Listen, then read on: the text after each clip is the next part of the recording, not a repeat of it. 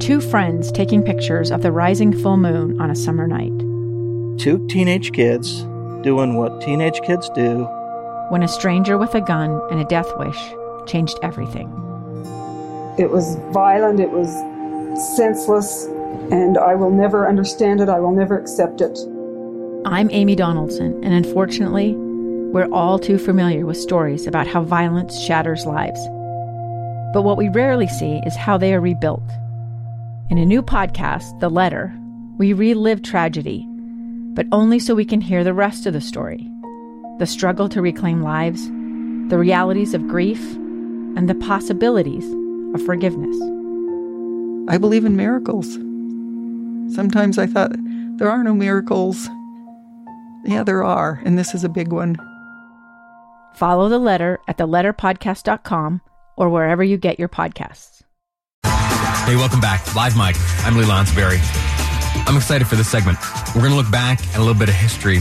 We've been talking this morning about the commuted sentence of former governor of Illinois, Rod Blagojevich. He this morning spoke to media, did so while standing alongside his family. The president yesterday making it known his intentions to commute this sentence. Blagojevich on a plane overnight from Denver, from that federal prison where he's been staying for the last stretch of time.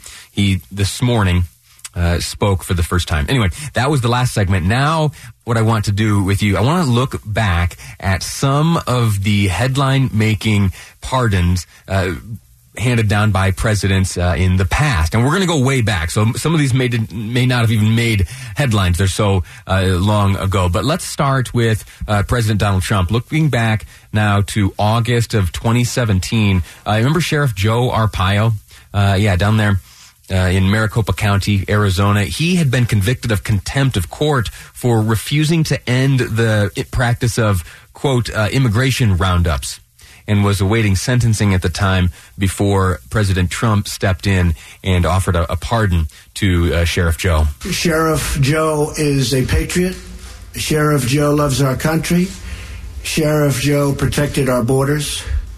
And Sheriff Joe was very unfairly treated by the Obama administration, especially right before an election that he would have won.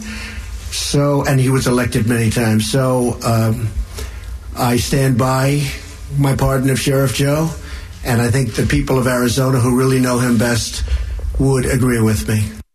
A few of the other headline-making either pardons or commutations handed down by President Trump. Scooter Libby, he was the former chief of staff to the vice president of the United States. He was convicted of perjury and obstruction of justice. That was during that CIA leak scandal of years ago. His sentence had already been commuted to time served by President Bush in 2007, just not long after the conviction. And then President Trump issued a pardon in 2018. So that highlights the distinction between some of the powers afforded to the president in these circumstances. You can pardon, which is essentially to wipe the record clean and say, listen, all is forgiven. Let's pretend it's never happened. Or you can have a sentence commuted, which happened in the case of Blagojevich and what had happened earlier for Scooter Libby by George W. Bush. His sentence had been commuted. Another headline-making pardon. This is Dinesh D'Souza. Remember him? He made all those documentaries. We saw a lot of him during the 2016 presidential campaign, especially around convention time. I ran into him myself a number of times out there in Cleveland. Well, he was convicted of some campaign finance violations in 2014 and then pardoned by the president in 2018. There are a few others, but let's now look back. President Obama, probably his biggest headline-making pardon was it was a commutation of a sentence, this time remember Chelsea Manning, the Army whistleblower convicted by court-martial in July of 2013, was sentenced to 35 years in prison for providing some of those classified documents to WikiLeaks. This is President Obama speaking on the commutation of Chelsea Manning's sentence. First of all, let's be clear. Chelsea Manning has served a tough prison sentence. So the notion that the average person who was thinking about disclosing vital classified information would think that it goes unpunished I don't think would get that impression from the sentence that Chelsea Manning has served. It has been my view that given she went to trial, that due process was carried out, that she took responsibility for her crime, that the sentence that she received was very disproportionate relative to what other leakers had received. There you have it. Now, President Trump currently has received some criticism for his pardoning, and it's going back especially to his pardoning of Sheriff Joe Arpaio. And now we've looked just now at one of the commutations handed down by President Obama to Chelsea Manning. Now, let me share with you a few from President Bill Clinton. The one that jumps out to me is he pardoned an individual named Roger Clinton Jr. Now, you recognize that last name? Yeah, it's because it's his younger half-brother. Did you know that Bill Clinton pardoned his younger half-brother, Roger Clinton? He had served a year in federal prison for cocaine possession. And now, here's the interesting thing here.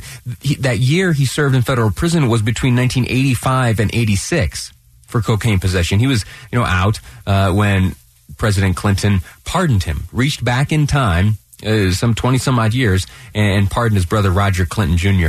I have dug a little bit into that one, and if you remember way back when, I made some headlines. Folks were not happy about that one. There was another interesting one handed down by President Clinton, and this one was he fully pardoned Patty Hearst. If you remember, Patty Hearst was convicted of bank robbery in the 70s, 76, after being kidnapped and allegedly brainwashed.